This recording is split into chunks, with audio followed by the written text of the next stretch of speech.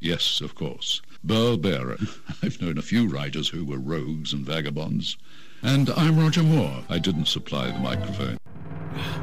Live from the gleaming, streamlined, state-of-the-art studios of OutlawRadioLive.com, nestled in our secret bunker somewhere in the Los Angeles area, the following program is produced by Magic Matt Allen of the Outlaw Radio Network. I am the legendary Burl Bear. Frank C. Gerardo Jr. is in Washington, D.C., stunned, selling a bus, I believe. And we have Mark C.G. Boyer, our fact checker. Ever wanted to rob a bank? Ever cross your mind to rob a bank? You know, you see these bank robbery movies and, Babyface Nelson come crashing into the bank, guns blazing. Everybody get down on the ground. Do this, do that. They go and, the tellers are peeing their pantyhose. And there must be a more effective way to rob a bank, and I can't think of anyone better to ask than our resident reformed criminal, well-known diamond thief, world's greatest safecracker. Not that he likes being called a cracker, mind you.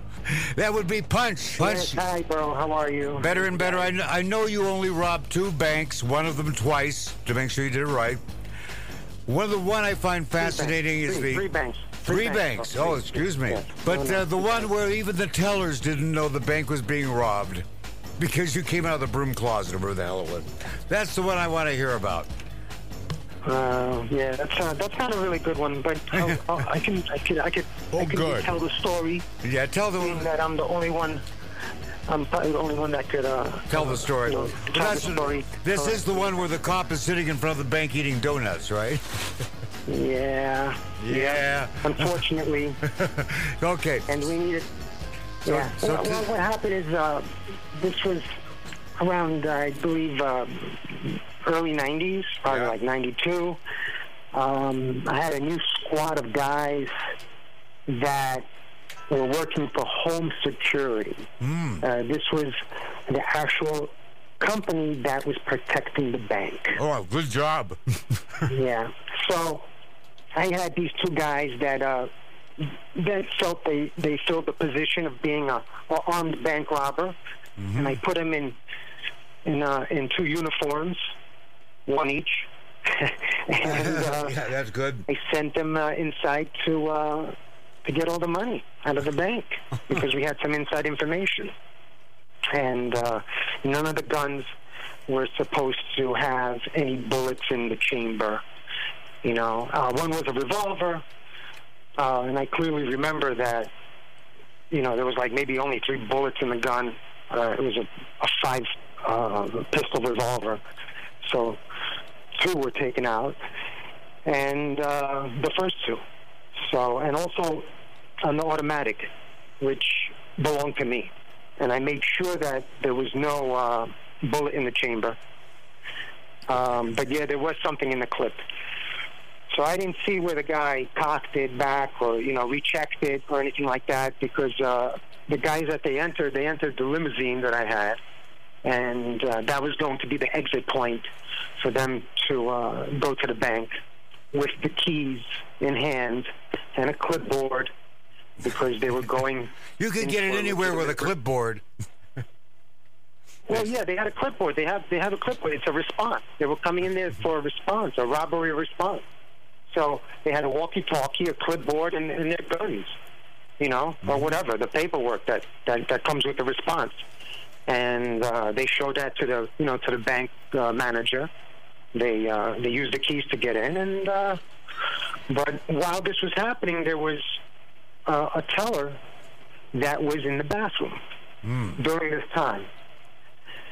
And I'm sure that she got nervous because she was part of this whole entire operation. Oh, she was your inside woman.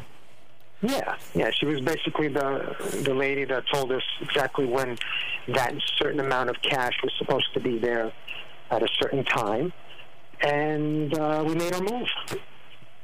So this is the second time that we did this bank. But this, I didn't go inside, and I used these 2 younger gentlemen to do their job. But they dropped the ball because the lady came out the bathroom and startled the kid that had the gun and shot her in the stomach. Ouch. Yeah, so this created an entire scene on the street visually for the people that were looking inside of the bank. The whole street stopped. This was a busy street. This was Dyckman Street, up in Manhattan. And there was like 30 people are looking inside the bank. They're watching they're witnessing what's going on.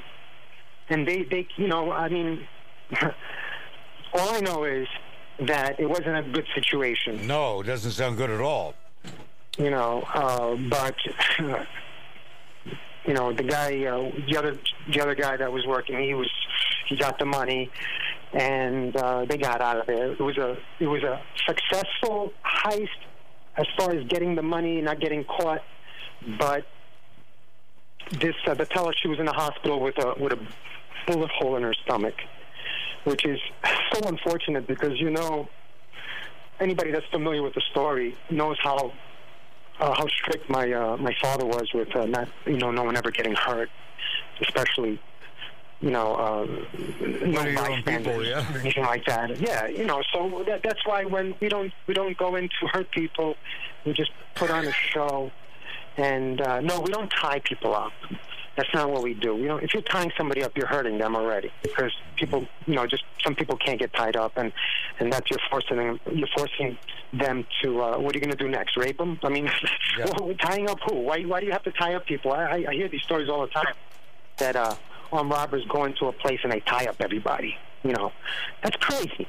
Yeah, I never had to tie up anybody in my life. You know what I mean? You go to a dominatrix, and if you're worried about being tied up, for the first time, they'll show you the ropes.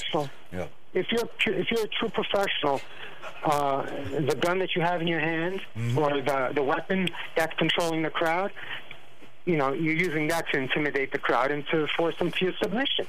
To get them into a corner with their heads down, hands on top of their heads, and to be quiet. No one's going to make a move if you have that type of force over them, especially if you come in right, the way we used to do things. But these guys, remember, these guys came in as security guards.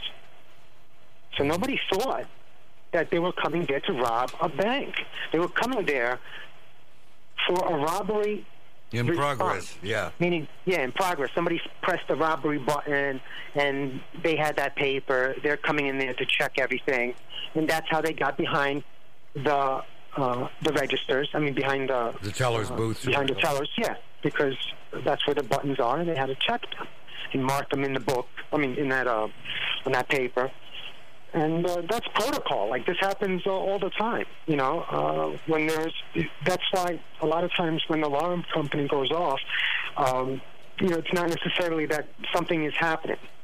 It's a response. That's all. And they have to respond to it. But that doesn't mean that there's a robbery or anything like that. Yeah, we had a fellow on the show a few years ago that kind of a bank security guy. He was saying that when they press that button that they're being robbed, it goes to India.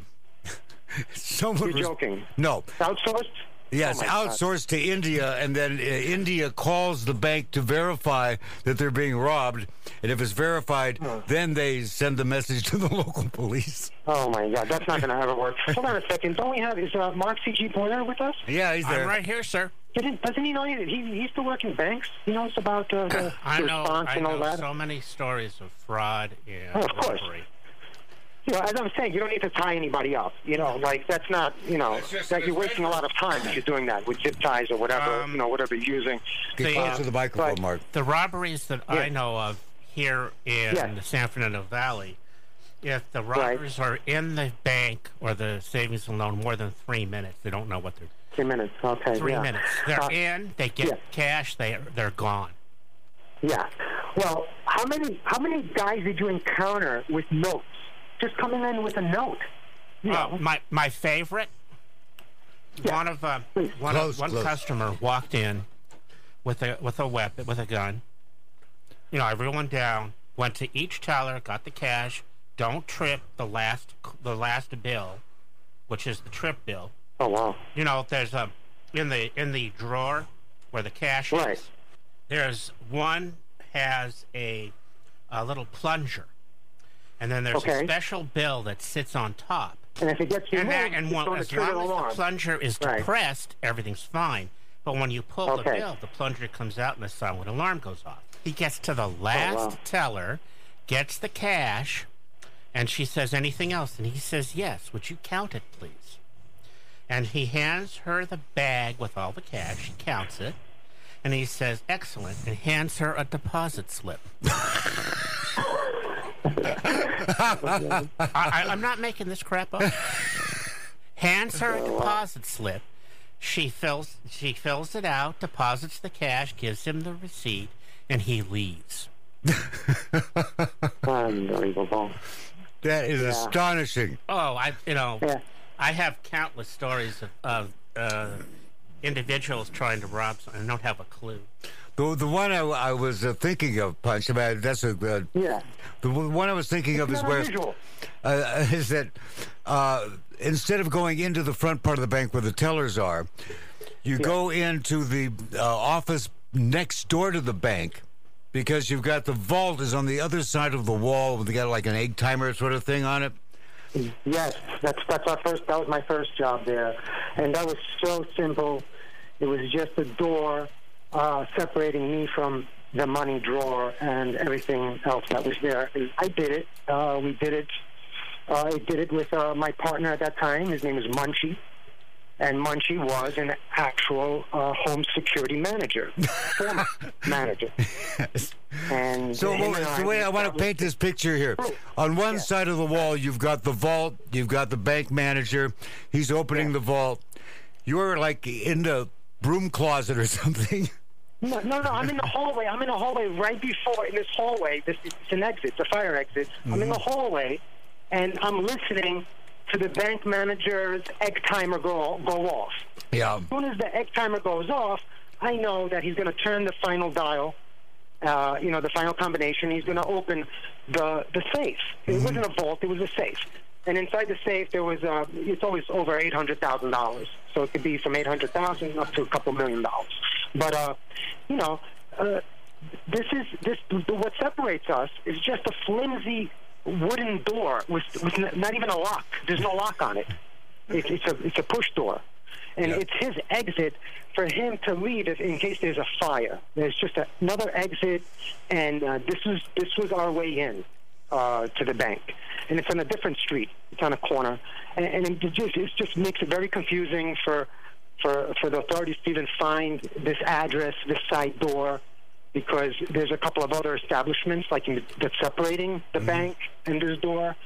So it's very hard to just, pick it out. Like, you won't know that's the bank exit. People just, it's very hard to figure out that that's part of the bank, because it's on a totally different block. All right, like it's around the block. Yeah.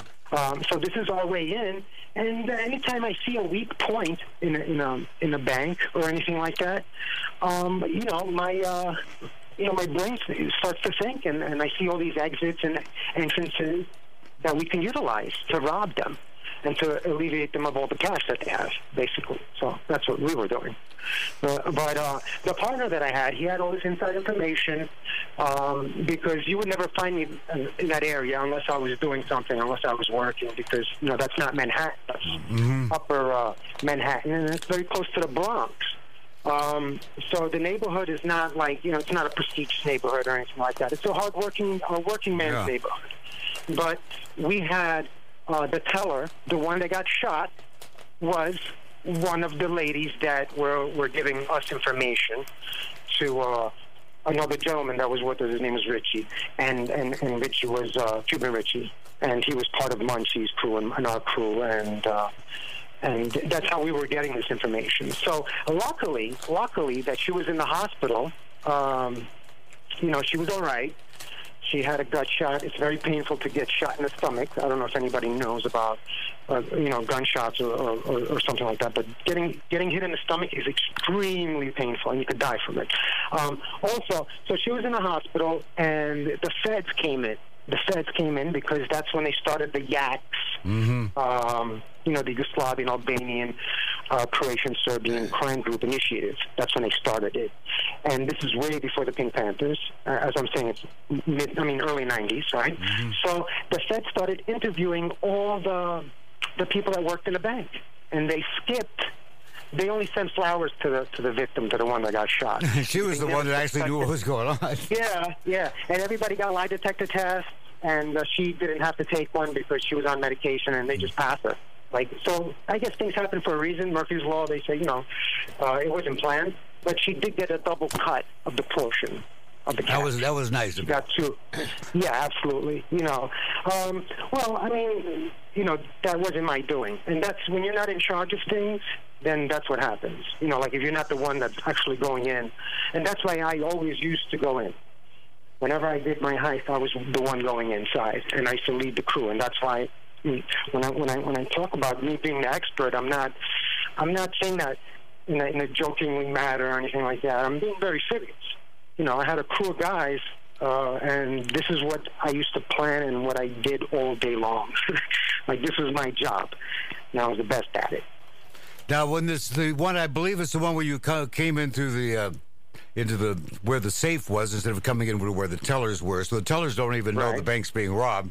So that's one where the cop is sitting out front eating his donuts, and you want to... No. Yeah. The cop that was eating his donut was for the second heist, which was when she got shot. And how'd you get rid of him? Got shot. Yeah. Well, I got out of the van real quick, and I went to a payphone, and I covered the payphone with my hand and possibly my glove or something, and I muffled in that a cop is getting beat up on 10 Hillside by a crackhead, that they need to send the whole task force there because I think the crackhead got his gun and they're shooting, and oh my God, and I made it pretty spectacular that the cop that was in front of the bank almost choked on his donut because the way it came through the speaker, because we have a scanner and we heard it, that this cop almost dropped his coffee, and he did a U-turn and he jetted full speed up the hill to where the addresses that I provided them with. And as soon as this happened, as soon as I was walking back to the van, the two guys in the limo, my security guys, that were in the security outfits, right, home security, they were going in because I gave them the signal, go. As soon as the cop left, and I was walking back to the van that I was in, I immediately gave the signal for these guys to go in, and they went in, and that's what happened. But by accident, I told you. Yeah. He got shot because she startled him because she came out the bathroom, and he didn't even know there was a bathroom there. Basically, he was right behind him, and it just scared the shit out of him because he didn't know who it was. Yeah. And that'll happen. You know what happened? Nerves. When people are involved with something like this, and if they're not a trained criminal, right? It's like if you're not a trained magician, don't do it. That's Matt Allen's slogan. If you're not a trained magician, don't try magic. Yeah, exactly. Because you know what? People's nerves. This happened to me multiple times when I used people that weren't born into this like I was, right? Because I do this like I eat breakfast in the morning. To me, it's very easy. I don't get nervous at all. I get nervous speaking to you guys on the radio. You know what I mean? Yeah, I know. But for me to take a gun and go inside a place like grass and to grab a diamond and to get out, if I had an exit point, that's like eating breakfast to me. It's the easiest thing in the world. And this is what I say, train day in and day out. And not only that way, but there's many ways of stealing. So I practice many different ways of stealing and obtaining goods without hurting anybody. Because it's always easy to hurt somebody. That's always easy when you use violence because, but that's not what we did. We were almost invisible. Well, it's so much classier. I mean, any idiot can grab a gun, but to have it be a victimless crime, no one's hurt, the people get robbed, make money for the insurance company. Yes. Do what we did without hurting people. Do that victimless crime, but on the level that we were doing. We were in suits and ties, and we were stealing millions and millions and millions of dollars. We weren't going after the regular guy, Like you weren't doing home burglaries or anything like that. No, I would never do that. Oh my God, that's disgusting. That is the lowest That's the lowest thing in the world. If you're stealing something that belongs to somebody else, you know, if it's not corporate, just like my very good friend Sean Sullivan, Layer Cake, New York, which happens to be my partner. Great guy. Says, great guy, fantastic guy. I wouldn't have partnered up with him if he wasn't. But what I mean to say is that he said, steal from Fortune 500 companies. You know what I mean? Don't steal from the regular guy, man. You know, and even in our world, it doesn't matter. Like, you're targeting somebody, don't target the poor people, man. You know, go after the people that have the money if they steal. I'm not condoning people to steal or anything like that, but I'm just saying that if they do, they should go after the money where it's insured. You know what amazes me is that if you bank anywhere, let's say Bank of America, Wells Fargo, J.P. Morgan Chase. Yes. Every year or so, our wise federal government or some branch of it goes, you guys are criminals, and fines them billions of dollars, but they're never fined as much as they made. So it's just the cost of doing business. And they just keep doing it. They know this. It's already calculated in the losses, in the net losses, in the wins and gains. They know all this stuff. They know how much people steal from Walmart. Are you kidding me? They have cameras everywhere. Like, they know, you know. They're not going to prosecute each and every one of them. But these are the losses that they take. And how about the people that work for Walmart, for example? You know, how about the people delivering to Walmart? You know, so it's a whole chain. And all I'm saying is this. Any company can get infiltrated, whether they like it or not, you know. But it has to be by sophisticated design, you know, and like the DMV.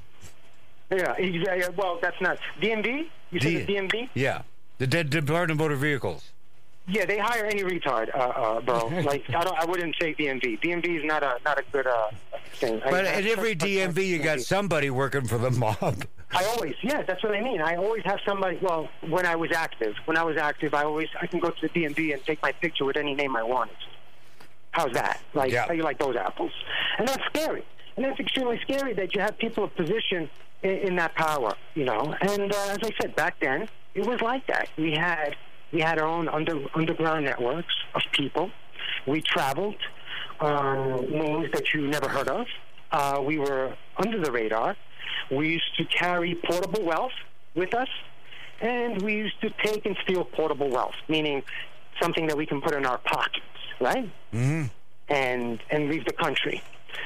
So what's better than diamonds? I don't think there's anything better than diamonds. You know, gold is too heavy. Cash is very, very heavy, and it's traceable. But diamonds are, you know, if you have a nice lot of diamonds in your pocket, it's always worth that much. And the prices are regulated, and you have portable wealth. So that's one thing that I was always a fan of portable wealth. Yeah, I would be a fan of it, too, if I had it. I seem to recall your mom, bless her heart, and she's just lovely. A beautiful mother. What a beautiful mother. My mother was beautiful, too, but yours is pretty hot, man, I got to tell you. Yeah. I've met Punch's mother. I'm not making this up. She's hot. Hold on. I have a quick story about my mother. She was stopped, a wolf call, by an actor, Christopher Walken, and him and I almost got into it because I got in his face really, really hard. Behind him, wolf calling my mother. You know, he didn't know it was my mother, but, you know, he was trying to pick up my mother right in front of me, basically. So I didn't, When Christopher Walken is trying to pick up your mother. Yeah. Either you go for it, Christopher, or you give him. I know. I messed it up for her. That's what she keeps on telling me. You know, she liked Christopher Walken, so it's just a story that we just have, and it's a fun story attached to all the criminal ones. Because if you don't have a sense of humor, you're not going to last long in this business. I'm telling you. Yeah, imagine not. Right. Yeah, you have to have a sense of humor. And now, your mom was coming back from, what was it, Panama, with a couple million, 1,000 pounds Venezuela. of... Venezuela. She was coming back from Venezuela when Venezuela was doing well. Yeah. And with all that jewelry, fortune jewelry. Didn't bother to declare it. Yeah, with the contacts. Those are the contacts that we had. Sal Stagnita, he was doing the Pan Am food.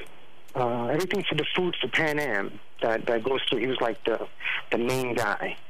He was the big chief in charge for alcohol and food for the whole entire Pan Am. That's crazy. What That's a position, big job. Right? Huge job, huge. I mean, the guy was I mean, you should see the gifts that I used to get, and the places where he used to get my father to fly first class everywhere on the supersonic. Remember the yacht? The French Air. Yes. Concorde. Yeah. Yeah, 3.5 hours to Europe or something like that. My father took that a couple of times. You know, back then the tickets were like $10,000 or something. It was incredible.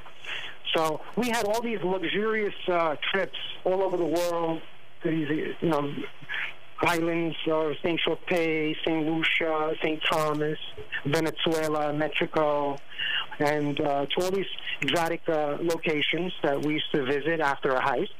And Sal Stiglitz used to hook us up, first class, and it would always be my birthday. Going there and coming back, because I would always get a cake and it would sing a happy birthday, and he would just tell me, just be quiet, kid, just tell me it's your birthday, don't worry.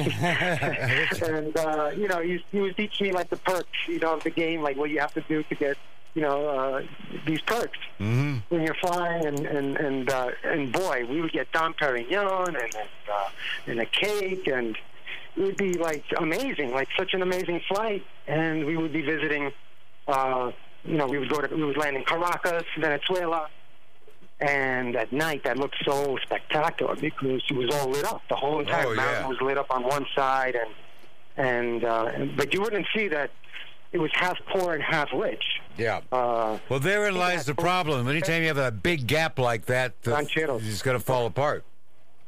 Yeah. But my father's connections in Venezuela were political, and he had the guy that put all the artwork in the White House there, and he was like the curator. And his name was Fat Drasco, and unfortunately we lost him also, but he was a huge curator and an art collector, and oh my God, you should see his house.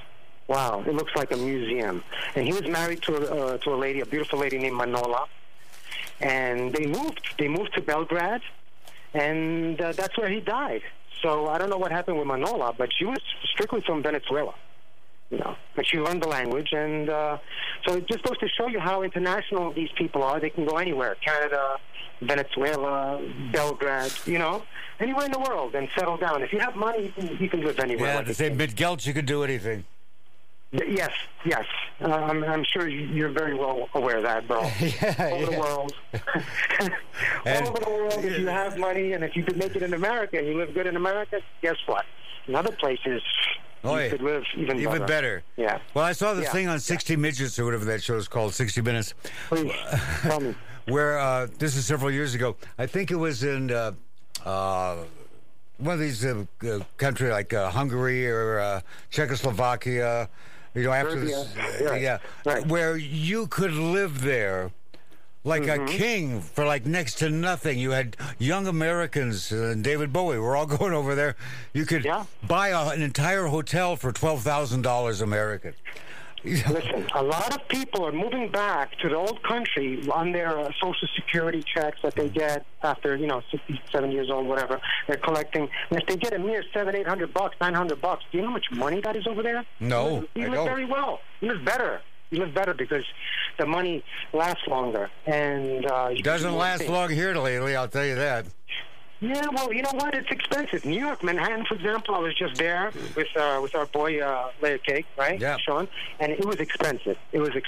Thank God he was picking up the tab and everything, but lives in the Hamptons, and he even realizes that it's very expensive. It's not cheap. He has a family, and a business, and it's not easy going in and, back and forth to the city. It costs a lot of money, so I'm sure that, and also another thing is when I went back to New York City, all these locations, the ones that I was that I had access to 20 years ago, today, are very different. Williamsburg, Brooklyn, $2, $3, $4 million apartments. Yeah, totally changed. Bushwick, Brooklyn, heroin capital of the world at one time. Knickerbocker and Troutman. This is Bushwick. This is, oh my God. Today, there's a gallery there. Ethos, Third Ethos. a lovely friend of ours, Connie. She owns this. But just imagine, everything changed. Gender. Oh, same thing in Los Angeles. I went to Cantor's Delicatessen, right?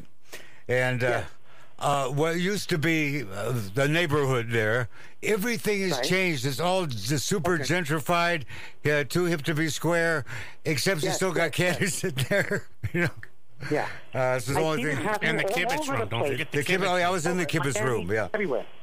I see this happening all through the United States. And, what people, they're attracted to the street art. They're attracted to the old art that we had, the old street art, the graffiti and all that stuff. And it's the new generation. They're not really buying much, but they're renting the hell out of everything. I'm just letting you know. Mm-hmm. It's a different time that we're living in. And I guess it, like somebody like my father, that's why my father moved back, I guess, to the old country, because everything was changing rapidly. The neighborhoods were changing. Everything is very like Jetson. We have iPads and these phones and smartphones, and it's just a different world today. Am I right or wrong? Yeah, we changed. Correct. We changed more in the past 15, 20 years than we did in the past 100, and so on and so forth. So I'm just happy that I'm here, and I'm happy that you guys accept me as a family member with Outlaw Radio. And I thank Matt Allen, Magic Matt Allen.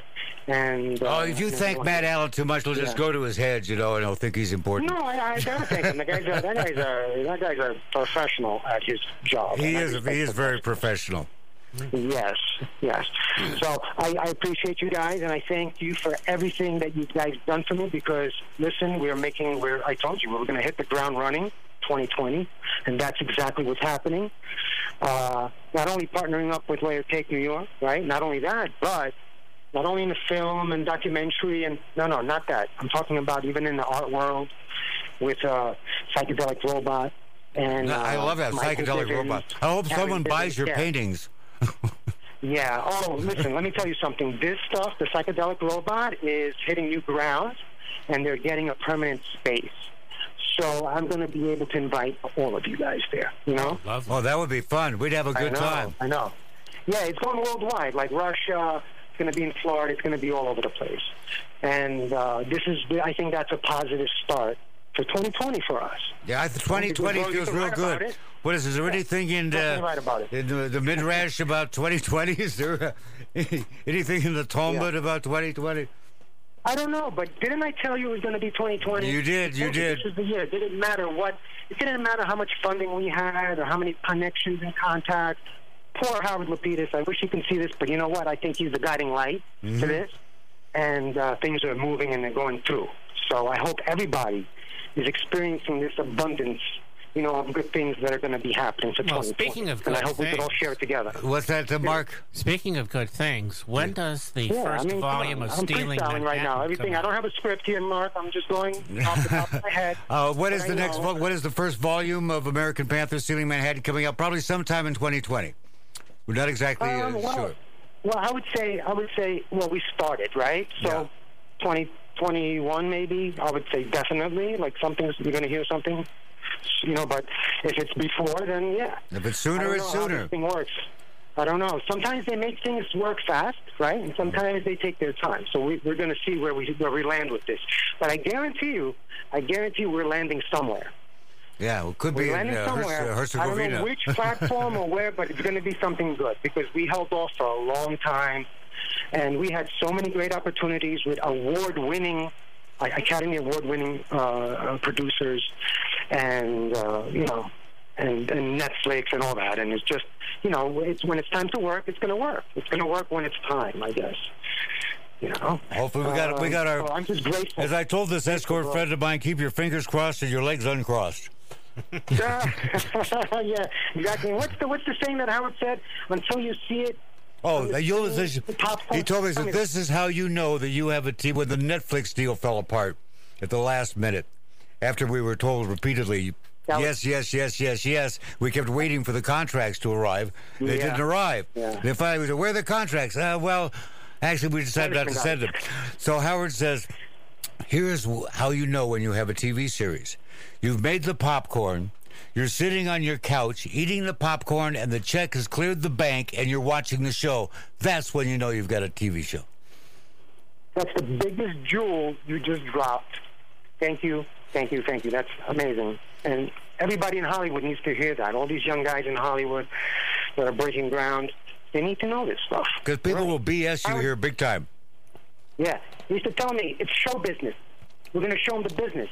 Yeah, where's the business? They give you the business. You know what Howard Lapidus also used to say, I believe it was quite true. He says, if I were unethical, I'd be a lot more rich. Yeah, that's yeah.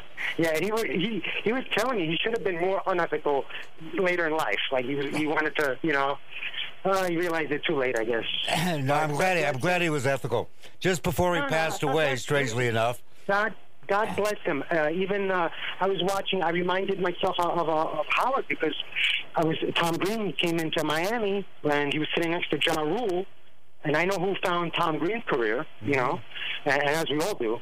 And he was with Gilbert Gottfried, and they're doing this big shtick over here in South Florida and everything. And all I was thinking about was Howard, and his words and what he was telling me.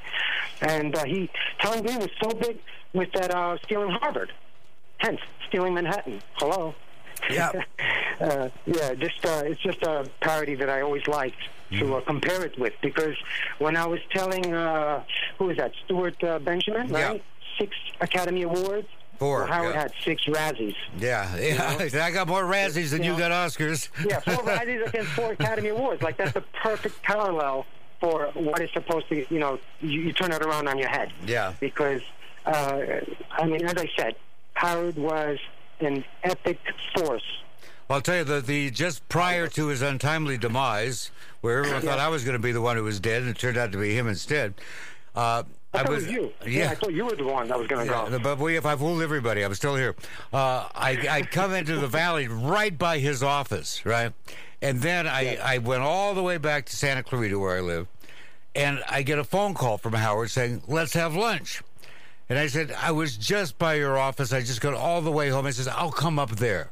Now, that was very unusual for him to say he's going to come all the way up to Santa Clarita to have lunch. So and I said, you got a driver? He says, no, I'll drive myself. He drives all the way up to Santa Clarita. We had about a 3-hour lunch. We ate lunch probably in a half hour, and then we spent the next 2.5 hours just sitting in his booth, yakking it up.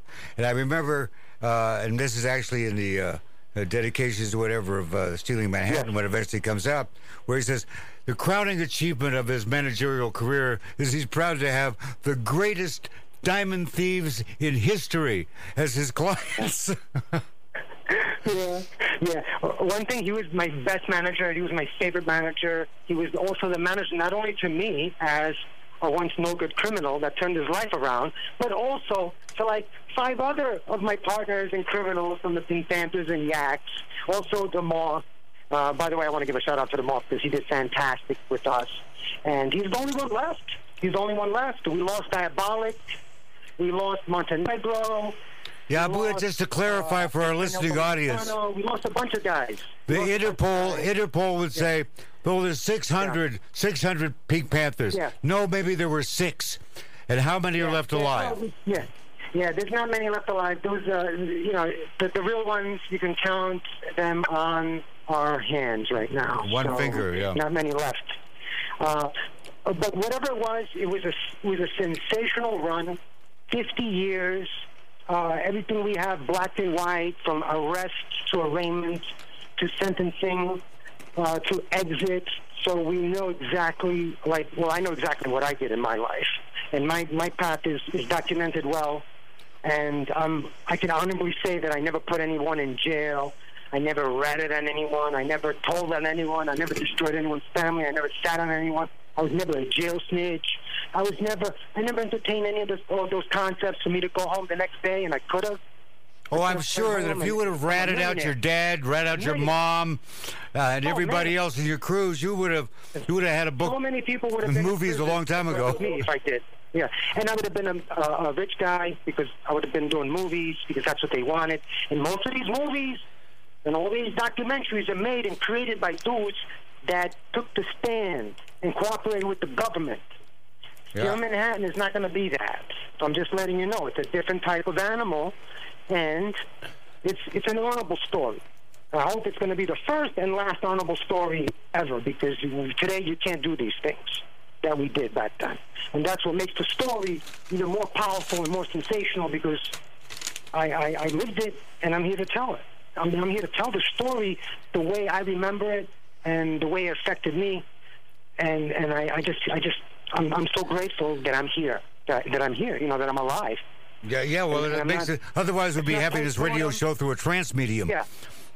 Yeah. All I'm saying is that this is something super sensational, and I owe my thanks and gratitude absolutely to Howard and to Burl Bear and to Magic Matt Allen and Mark SCG Mark Boyer and everybody, the whole crew, the whole the Outlaw. Yeah, we're kind of we're the Outlaw crew, all right. In fact, Stephen Singular, bless his heart, Stephen Singular, New York Times bestselling author, frequent guest. I gave him a copy of Stealing Manhattan, which he read the other day, and he wrote a real nice blurb for us that we can use. Wow. And he talks about Outlaw Radio and talks about how we're outlaws. Steal your heart. Yes. Absolutely, and I can't wait to get to LA, and I'll absolutely stop by if you guys invite me to come there to the. It'll be fun to have you actually sit here and see the gleaming, streamlined state-of-the-art studios. Yes, I can't wait. I have gifts. I'm gonna bring gifts when I come. So just remember that. Cool. Okay, especially if it's got pictures of Alexander Hamilton, if it's got pictures of Ben Franklin, Ulysses S. Grant. I love you guys. You guys are the best. Bro, what's next? What do you have? What else is going on? What else is going on? We got some fascinating things that are going on here at the Lighten Up Lounge. I'll tell you, this is one exciting thing after another. I don't know if you. Heard the interview we did with Denny Griffith, writes a lot of those Las Vegas crime books. Ragdoll? Yes, I heard about it, but I didn't get into it. He's a great guy. He's had brought us some fascinating stories in the past year. We had that, what's his name, Vinny Corso? Yes. The boxer? Welterweight. Champion. That was if you haven't heard that show, ladies and gentlemen, if you missed that one, go look on iTunes or Anchor FM or wherever or Spotify, and listen to that one. What a bizarre! I mean, I trying to wrap my head around this. Listen to this. I can't. His father was an alcoholic, abusive pedophile who used to rape and beat his own son. Far more than anything you ever experienced. I mean, we're talking just beyond the beyond. Not only did the father do it, he'd bring his buddies over and they'd gangbang the little kid. Oh, my God, that's so sad. Oh, it is. Now, listen to this. The father tells the kid that he has to become a world champion boxer. That's his... Oh, and he's the father who's beating the kid and raping the kid. Is telling him, says, the only way out. The only way out is you got to become a world champion boxer. And if you don't do that, you're a failure. Oh, my God. So when the kid became a world champion boxer, he did exactly what his father said. He became big enough and strong enough he could beat the crap out of his dad, so his dad stopped beating him up. And then he does become a world champion boxer. He says, the minute I won that championship, I retired right there in the ring. Oh, my God. Because that was his whole driving force to free himself. Of course. I mean, this is such a bizarre story. For him. Yeah. Do you have this story? Is this your story, bro? Do you have it? We had him on the radio. It's an interview. It's on, I'm going to listen to the show. I'm going to listen to it. I'm going to go back and listen to it. Yeah, it's Vinny Corso. Oh, man.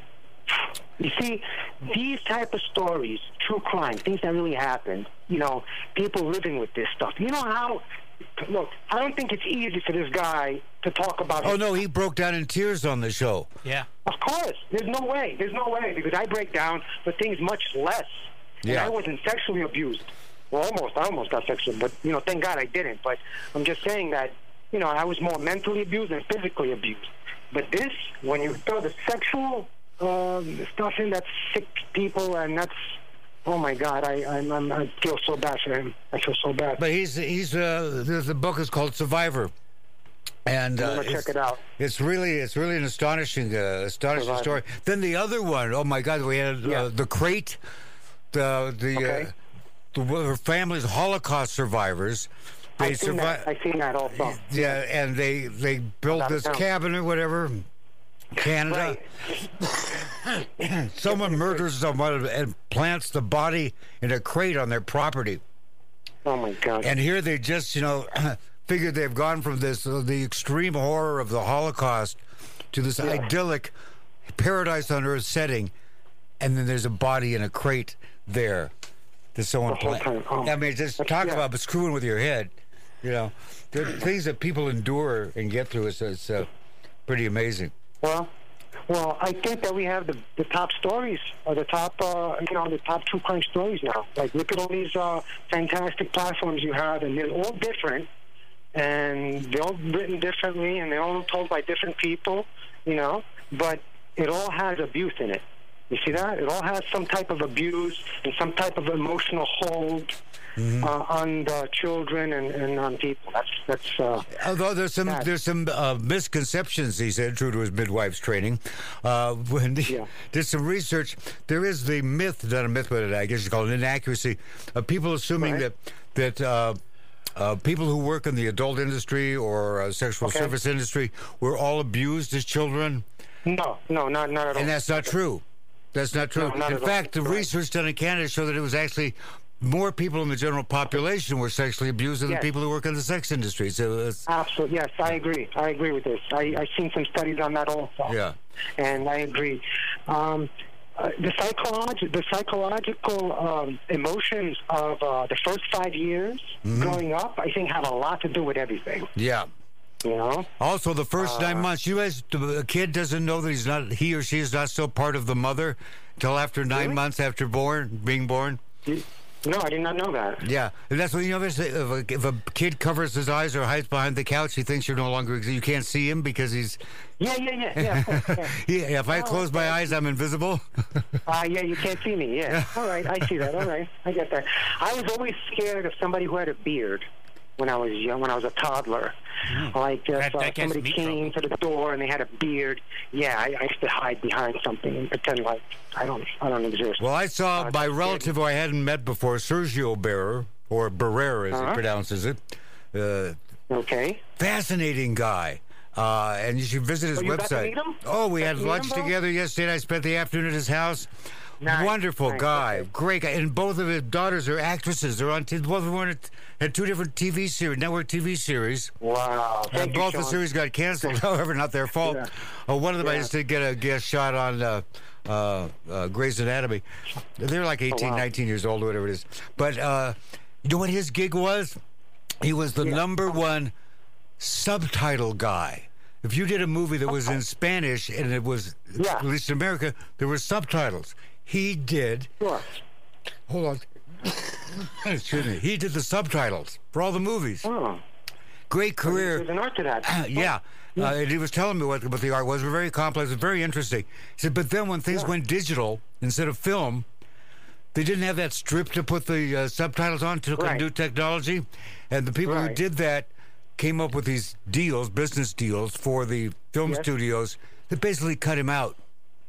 Oh. And so we had to start so he's a music composer, and he does these concertos and stuff, and he gets funding, and very talented and heck of a nice guy. He's a bear. Yeah, what do you expect? What do you expect? Yeah, it's kind of like Maverick. All of there's Mavericks all over the West, all involved in some chancy enterprise. I wanted to say something. I had a comparison that I forgot to give you. Whenever you compare me in the heist world as to John Wick, to what he is to killing. Oh, well, that's a compliment. Yeah. So the way John Wick is to killing in John Wick 1, 2, and 3, I was like that in stealing diamonds and doing heists. Fast and efficient. Yeah.